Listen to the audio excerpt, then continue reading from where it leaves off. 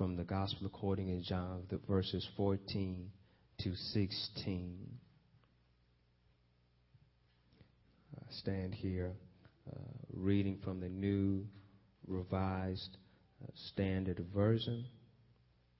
As you are turning there, those who are not there, say, hold on. John 19, starting at verse 14.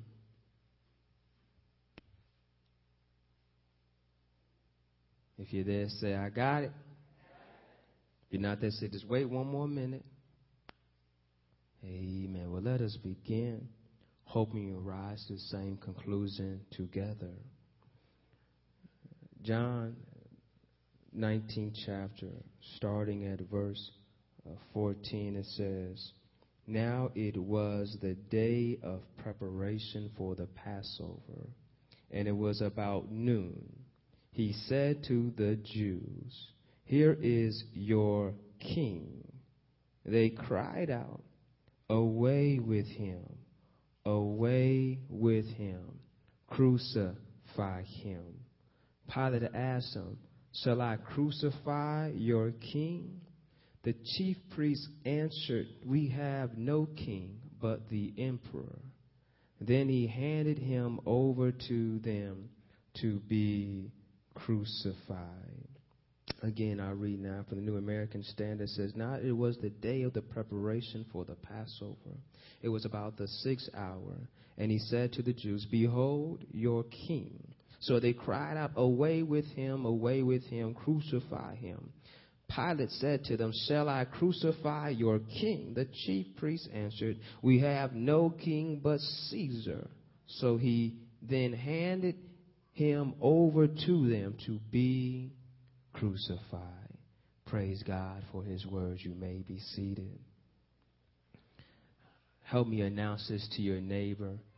Behold your king. This day is not a day that's to be overlooked. It's hard to get excited and joyous when we look at the death of our Savior.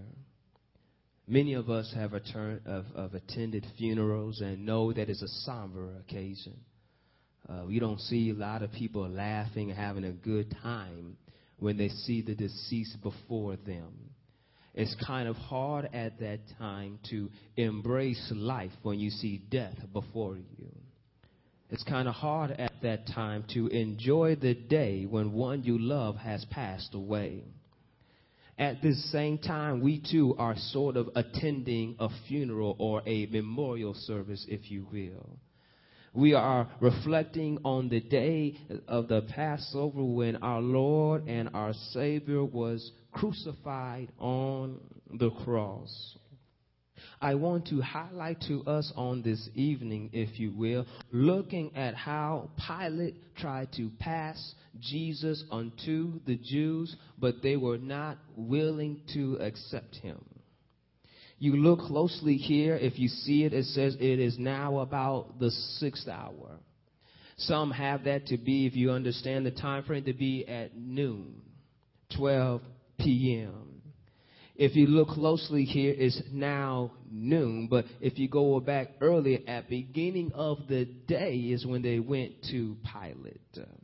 If you remember in the Garden of Gethsemane, that's where he was betrayed. Judas came, betrayed him with a kiss, and from there they took him to the high priest and the chief priests, and they charged him. They struck him, saying, "This is how you respond to the chief priests." You see, they had the king in question.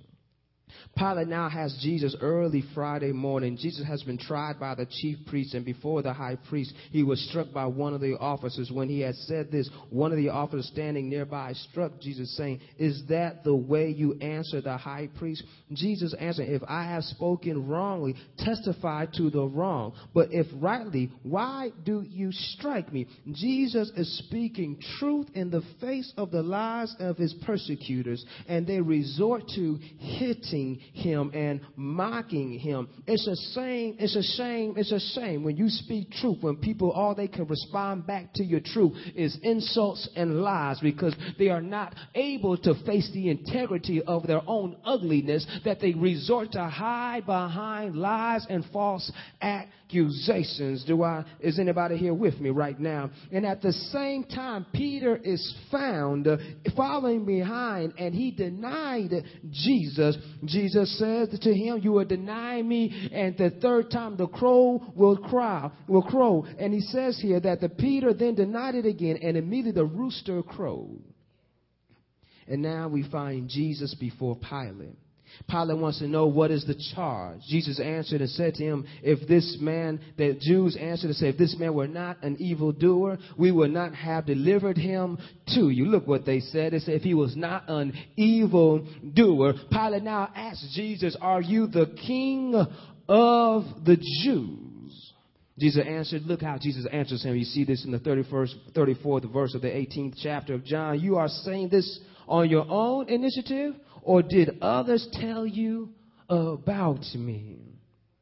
Look how Pilate responds. Am I a Jew?